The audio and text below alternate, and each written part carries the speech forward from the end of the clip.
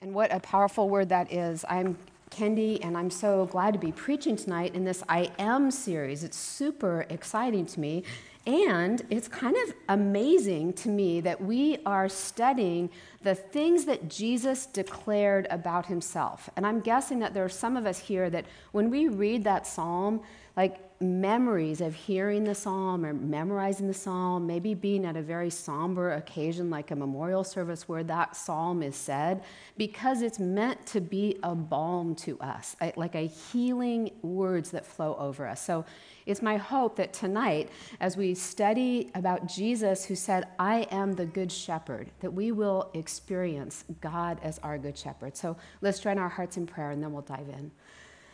So, mighty God, I thank you that you have invited and beckoned and somehow wooed each one of us here tonight.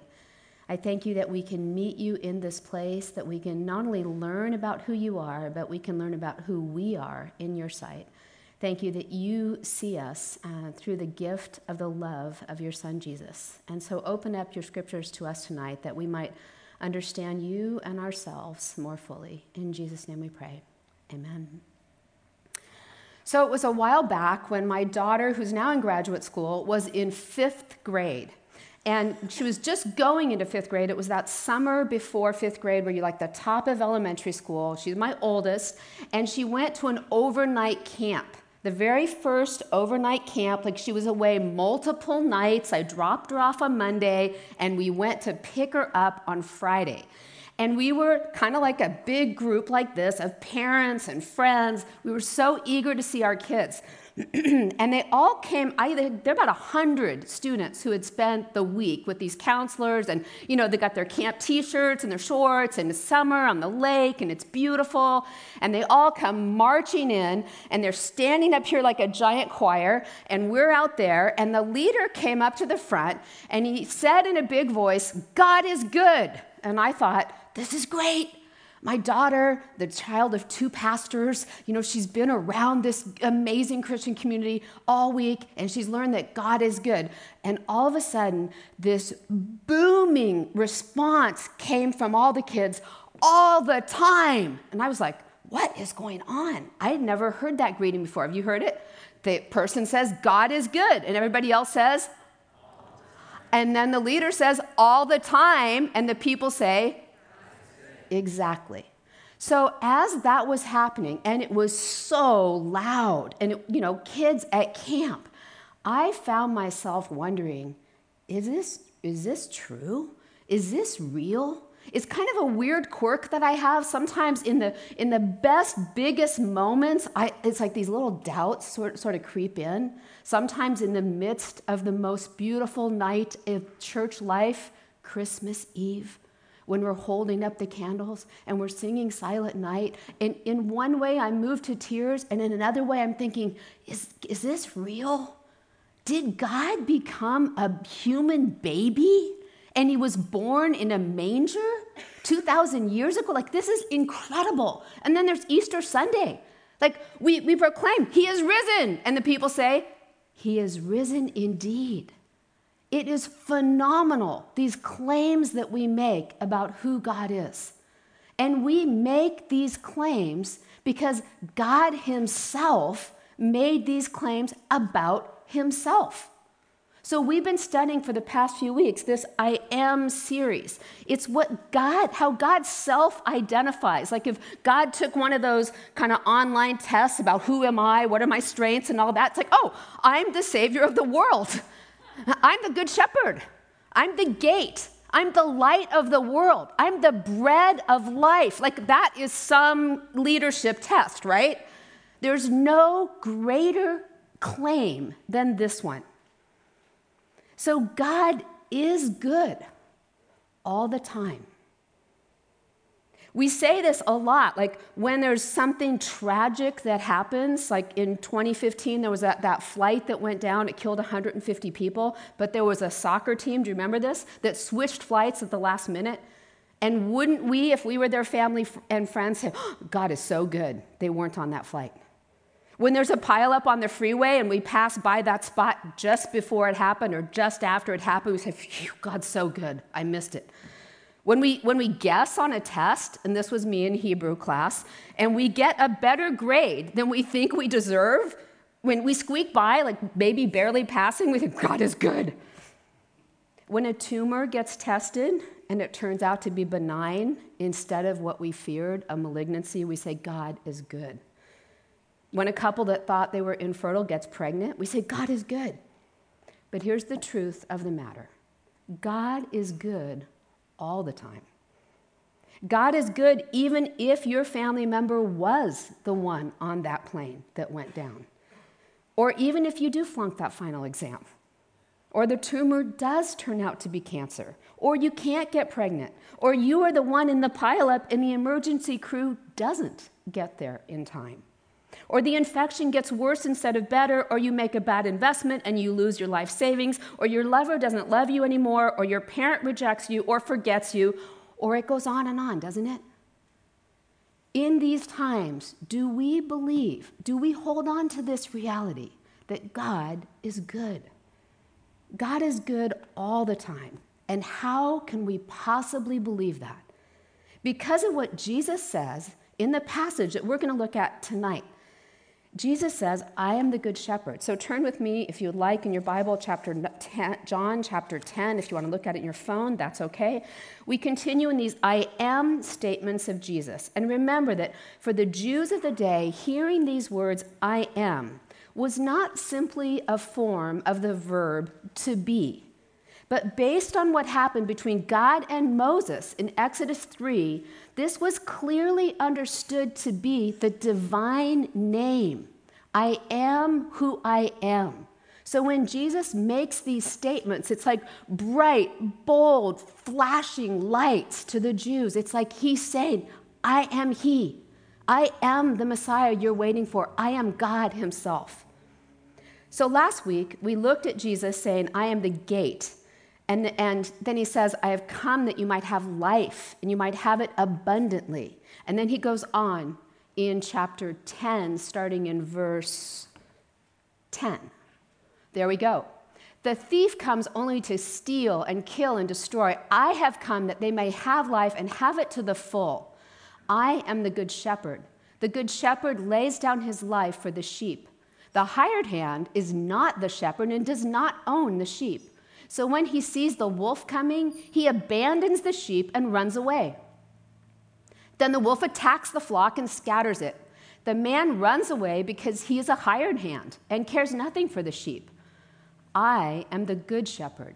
I know my sheep and my sheep know me, just as the Father knows me and I know the Father, and I lay down my life for the sheep. Jesus says, I am the good shepherd. Why? Why does he call himself the good shepherd? The shepherd is one of the main metaphors for God in the scriptures. I was trying to think if the metaphor were written today, what would God have said about himself? Would it be, I am the good teacher, I am the good medical professional, nurse, doctor, vet, I am the good computer programmer, I am the good marketer, maybe something in the arts. I am the good expresser of truth. I am the good blogger and people follow me. Or I am the good coach. Or I am the good parent or mentor. But this metaphor tells us not only who God is, but also who we are. We're the sheep. We're the followers. We are not the shepherd. But sometimes I think we try to be the shepherd. We rely solely on ourselves. One author suggests that when we do this, we exchange the language of the 23rd Psalm that we just read to read this way. I am my own shepherd. I am always in need. I stumble from mall to mall and drink to drink, seeking relief but never finding it. I creep through the valley of the shadow of death, and I fall apart. I fear everything from pesticides to power lines. And I'm starting to act like my mother. I go down to the weekly staff meetings and I am surrounded by enemies. I go home and even my goldfish scowls at me. I anoint my headache with extra strength Tylenol. My Jack Daniels runneth over. Surely misery and misfortune will follow me, and I will live in self-doubt. for the rest of my lonely life. We try to take care of ourselves. We try to self-diagnose. We try to figure it out. Richard shared this morning that he himself has gone online and tried to understand a little problem that he's having and then do what it told him on YouTube. He found it to be ineffective. He ended up actually going to a physical therapist instead of doing what it told him on YouTube. And he found that the physical therapist, with just a few suggestions, actually made a difference. There is a power outside of ourselves that is worthy of following. So Jesus says he's a good shepherd. We don't have to shepherd ourselves. And in contrast, there are also bad shepherds. We see this in Ezekiel chapter 34. It's a profoundly dangerous chapter for leaders, for pastors. The shepherds of Israel at that time were both the civil leaders, the kings and magistrates, and the religious leaders, the priests. And their job was to provide and care for and bring structure and execute justice for the people. But Ezekiel 34 opens up with a scathing critique about what was happening. The shepherds of Israel, that were charged with providing spiritual leadership and spiritual teaching and spiritual care and nurture to God's people, the Lord charges these shepherds and leaders with dereliction of duty. Thus says the Lord God to the shepherds of Israel, "You've been feeding and clothing yourselves and not looking after my sheep. My sheep were scattered and they wandered all over the mountains and every high hill." And this is very dangerous for sheep to go up on high hills. If you were here last week, you saw a little clip, I think, of, it depends on what service you were at, of a sheep that Richard and Donna Dahlstrom took when they were up in Austria. And Richard told the story that the shepherd called the sheep into the gate and how the gate was protective to the sheep. But when the shepherd looked around, there was a sheep missing. The shepherd knew this huge flock of sheep by name, and one was missing. The next day, the shepherd went out to find the sheep and discovered that the sheep had gotten confused and thought it was following correctly when it was following the mountain goats. You know where the mountain goats went? Up into the mountain. And the mountain goats had the ability to cling on to the sides of these rocks, right? But a sheep wasn't built that way. So the sheep tumbled and fell to its death and was found at the bottom of this kind of cliff. When God says the sheep have scattered, they're all over the hills and mountains, this is a threat to the sheep. The shepherds have let the sheep go wherever they wanted because the shepherds were too busy caring about themselves. So back to Ezekiel. God says, "My sheep were scattered all over the face of the earth, with none to search or seek them. So much so, says the Lord our God, he says, I am against the shepherds. Behold, I myself will search for my sheep. I will seek them out. I will be the shepherd of the sheep. I will strengthen the weak, heal the sick, bind up the injured, and find the ones who have strayed. I'll gather the ones that have lost." God promises in Ezekiel, "I will be the good shepherd." So when we hear Jesus in John saying to his disciples, "I am the good shepherd," this fulfillment of Scripture is coming to pass. So when Jesus says, "I am the good shepherd," this word "good" can have many meanings. It can be like I'm moral, I'm exemplary, I'm worth emulating. But Jesus is not saying, "Follow me because I'm a good moral person." Archbishop William Temple says this: "It's possible to be morally upright and act repulsively." Right? Hear that again. It is possible to be morally upright and yet act repulsively. But in the Lord Jesus, says Temple, we see the beauty of holiness. The beauty of holiness. Jesus was good in such a manner as to draw people to himself. And this beauty of his goodness is seen in the act by which he would draw us. What is that act? That he lays down his life for the sheep. He's the shepherd beautiful, says Temple. Jesus is not a hired hand. Jesus is the good shepherd. Have you ever followed a hired hand or put yourself into the hands of someone who was simply hired? I'll move into a little confession now. I was probably in about the 5th grade when I was one of the popular babysitters in our neighborhood. And there were a lot of kids in our neighborhood, and there was this one family up the street, 2 boys, and one was kind of high chair age, 13, 15 months old, and the other guy was like a little kindergartner, kind of a mischievous, really good kid, but always kind of precocious. And when I got there to babysit, I'd only ever babysat them before when they were basically either asleep or just this close to being asleep. Like we're at the book reading, everybody's in their jammies, it's about to be quiet in the household, and mom and dad are just slipping out for a couple hours. But this afternoon, I was there for an entire evening, starting at 4:30. And so the dad wisely thought that he should show me around the house, which included in the family room these very large glass tanks. And in the glass tanks were snakes. Now, I do not prefer snakes at all. And when he started to describe to me the type of snakes, one of them was a boa constrictor. It's like, you are kidding me. You are going to pay me $4.50 an hour, and I'm going to be here with snakes and 2 small children? This is really scary. The dad said, don't worry. I'm going to, put in the lid on. I'm feeding the snakes. They won't be hungry. I'm going to close this door. And I'm like, okay, I can do this.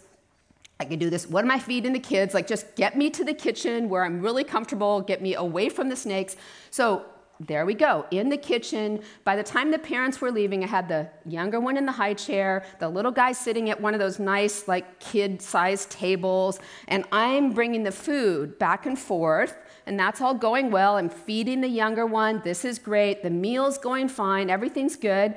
And then I clear the table, and I get over to the sink. Now, I have advised my children, and I would advise anyone who babysits, that it is good not to act like a hired hand if you're babysitting. You should do the dishes. You should not eat all the cookies or ice cream or whatever else, even though the person says, go ahead. I've found they don't really mean eat the entire pan of brownies. They mean have a brownie. So I've learned these things the hard way. So I was doing the dishes because it's what a good babysitter does.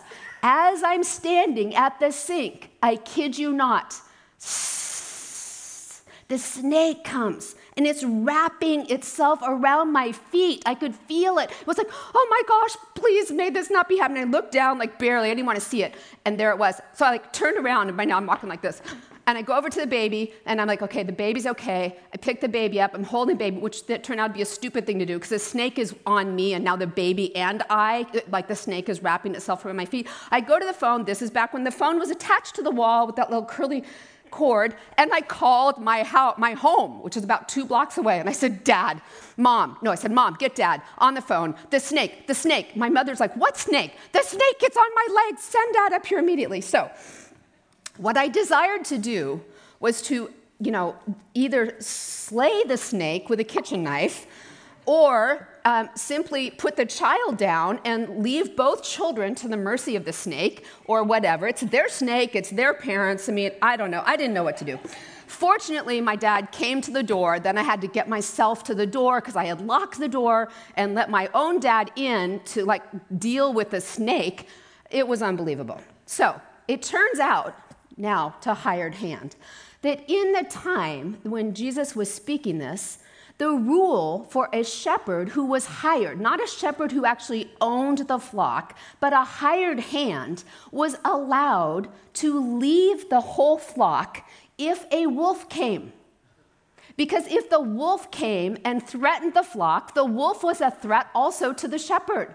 And it's we're not paying you enough to lose your life over some sheep. You can go ahead and leave the flock. But here's the thing.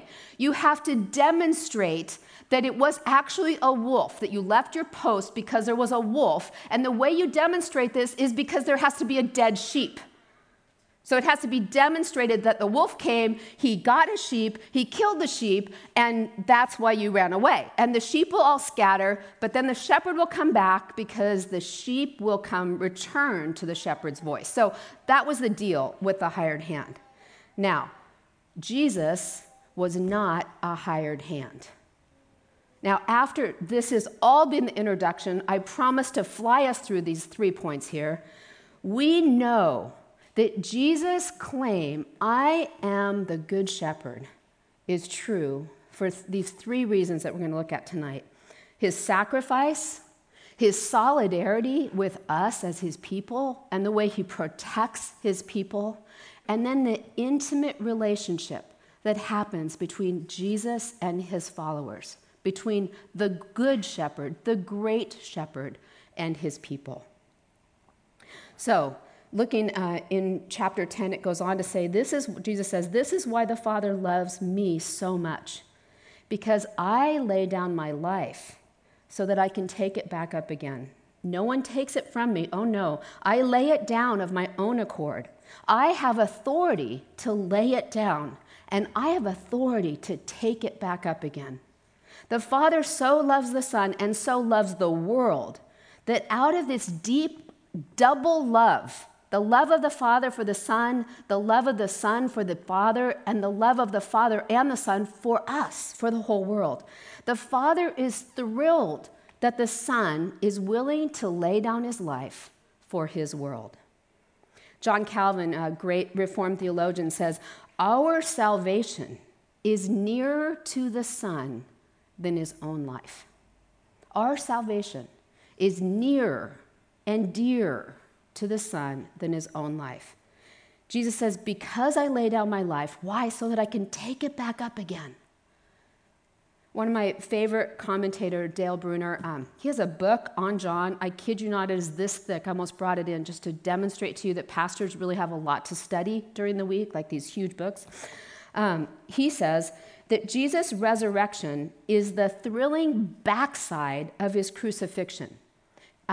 Bruner talks about it like a V, like Jesus goes down into the pit of death, even death on a cross. We see that on Good Friday, and then only so that he could rise again. He lays his life down. Why? So he could pick it up again. Richard asked this morning, what good is a dead shepherd? A dead shepherd is no good to the sheep because the sheep scatter. If the wolf comes in and kills the shepherd, the sheep scatter and they're very vulnerable. But the good shepherd Jesus lays down his life so that he could pick it up again, so that we could have a life that we could never attain for ourselves. We could have a life abundant and eternal because he lays down his life for us. So both the down and the up are free will acts of Jesus, the good shepherd. He's no hired hand. Jesus says, this is why the Father loves me so much, because I lay down my life so that I can take it right back up again. No one takes it from me. Oh no, I lay it down of my own accord. So Jesus has this sacrifice for our sake. He identifies with us. He has solidarity with us. Jesus doesn't leave us on our own. He says, I am for you. If I am for you, who can be against you? I am the one who laid down my life for you. In this chapter of John, he says that 5 times. I lay down my life for you. Then later he says, greater love has no one than this, that they lay down their life for their friend. So that's what a good shepherd does. That's what a good leader does. A good leader isn't worried about themselves. They're worried about the followers. They care more for those who follow than about their own reputation or name or fame or income or followers on whatever, Twitter, blogging, whatever. More about who's following, how are they doing, what's happening with them. I'm with them. Jesus is God with us, Emmanuel. He's united with us. He chose that. It's amazing. And then we go on to see that Jesus not only sacrifices, he not only has solidarity, but he is our refuge and our strength. Psalm 46 says, God is our refuge and strength, a present help in times of trouble. Therefore, we will not fear. There was a great preacher named Charles Spurgeon. He was a pastor of what we would call a mega church back in the 19th century, but he had no microphone. I don't know how he projected and preached multiple times. He not only was a great preacher, he founded an orphanage, a seminary, a home for unwed mothers, and various other mission causes. And yet, in the midst of all of this, he struggled with depression and various physical ailments his entire life. And in spite of these challenges, he faithfully preached the gospel. In his commentary on that Psalm 46, Spurgeon wrote that God is good, not because he causes things that seem or feel good to happen in our lives, but because in the midst of the storm, God comes closer to us than the storm could ever be. Do you like that line? God comes closer to us than the storm could ever be. This is this third point. God is intimate with us. He wants to be in deep relationship with us. He wants to know us exactly by name. He created us before the world began. He knit us together in our mother's womb. He had a purpose. He has created in Christ Jesus good works for us to do that he prepared in advance. God knows us. He willed each of us into being. Even twice, into being born and into being born again in Christ. So, how can we understand this? We can look at the shepherd and kind of the idea of what it takes to be a shepherd. And in this book, While Shepherds Watch Their Flocks, there is a description that I had to share with you. It describes a woman who's a shepherdess this way and how she knows her sheep and the challenges that sheep face.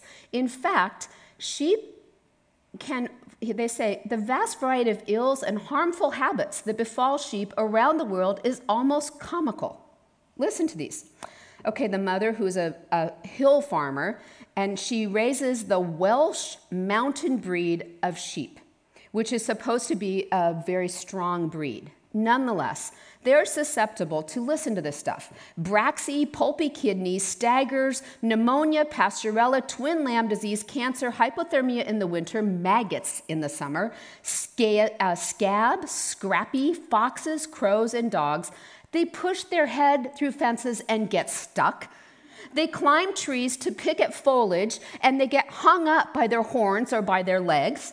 They fall down banks, get bitten by snakes and stung by wasps. They tumble into ponds and streams. They gorge themselves on fallen ash leaves. Then they roll out on their backs and they blow up like balloons.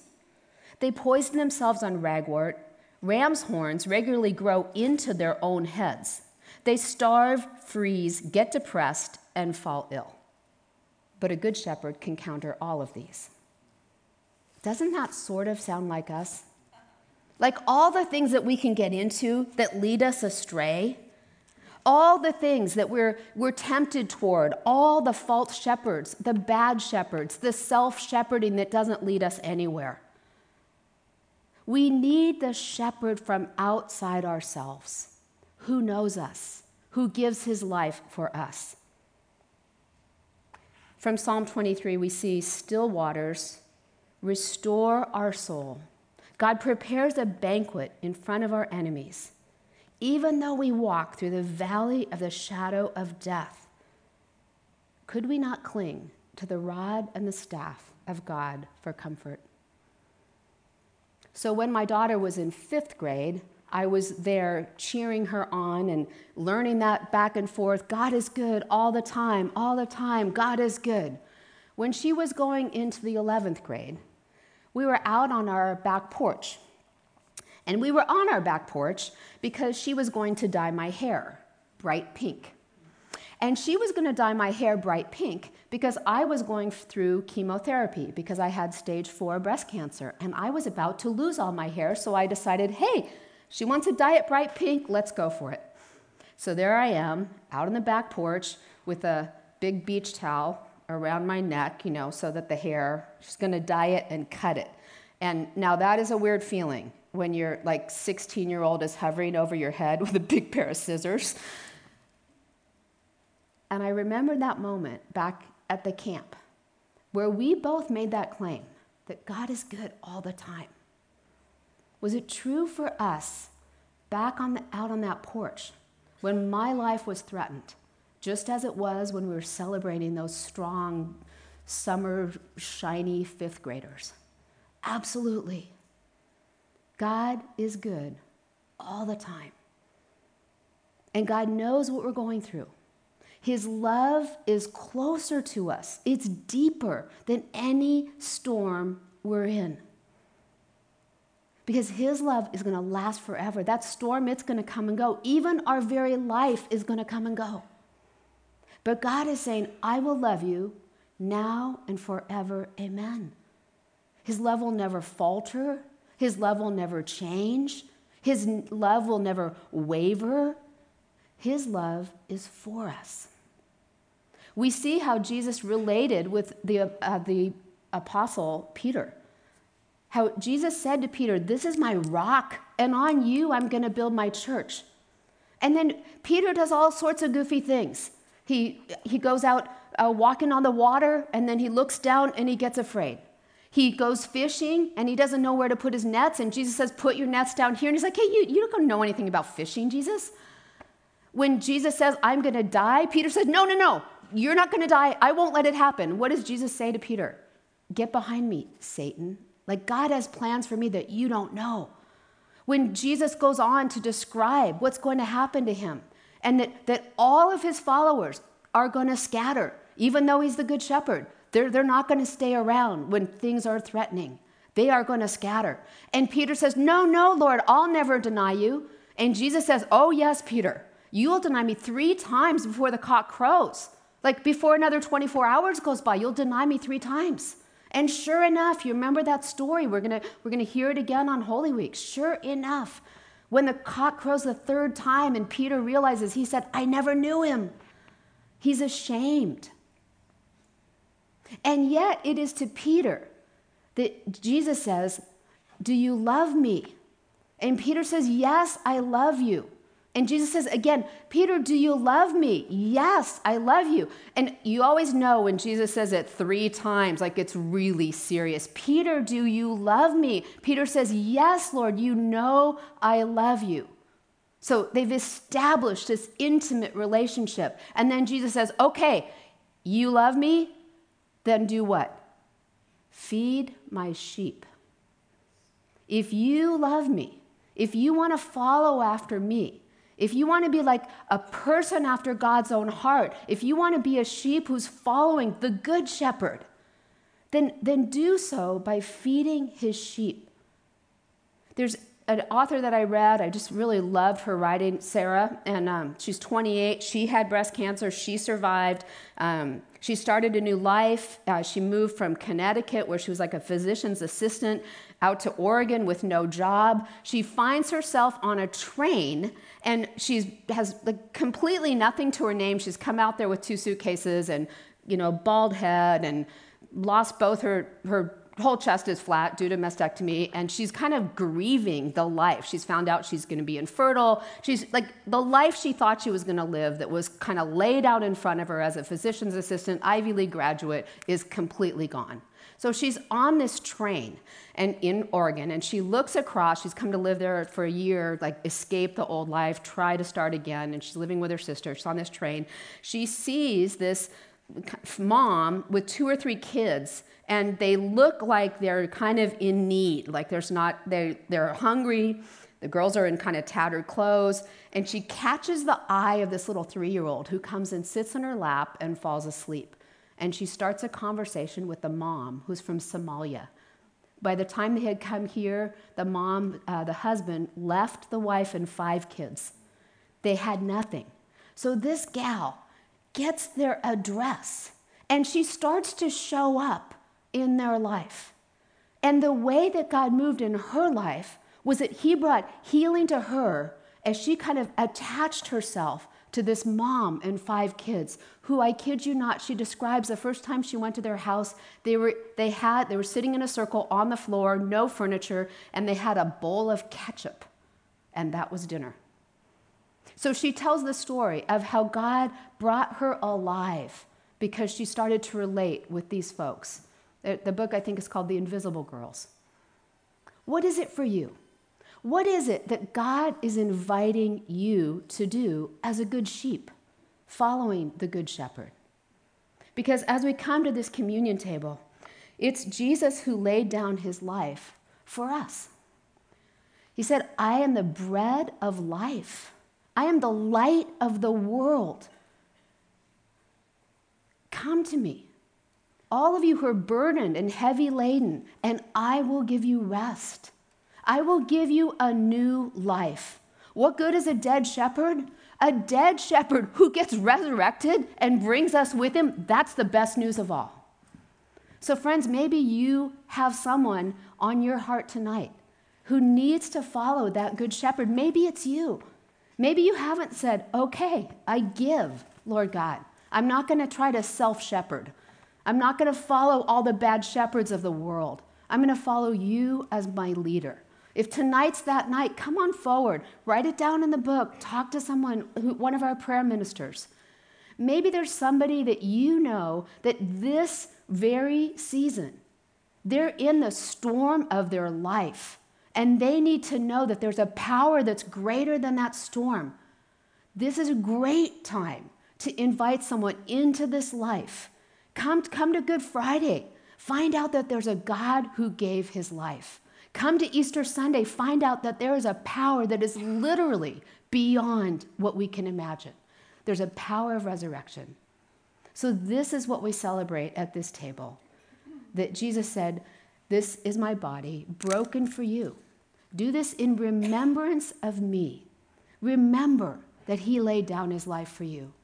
And this is the cup of salvation, the cup of the new covenant, shed in my blood for the forgiveness of sins. Drink of it, all of you. For whenever we eat this bread and drink this cup, we remember, we proclaim the life and death and resurrection of our Savior until he comes again. That good shepherd is coming for all his sheep. And I hope that you will come to the table. You will go counterclockwise. And if you need to have some gluten-free bread, it's here in the blue basket. Please pray with me.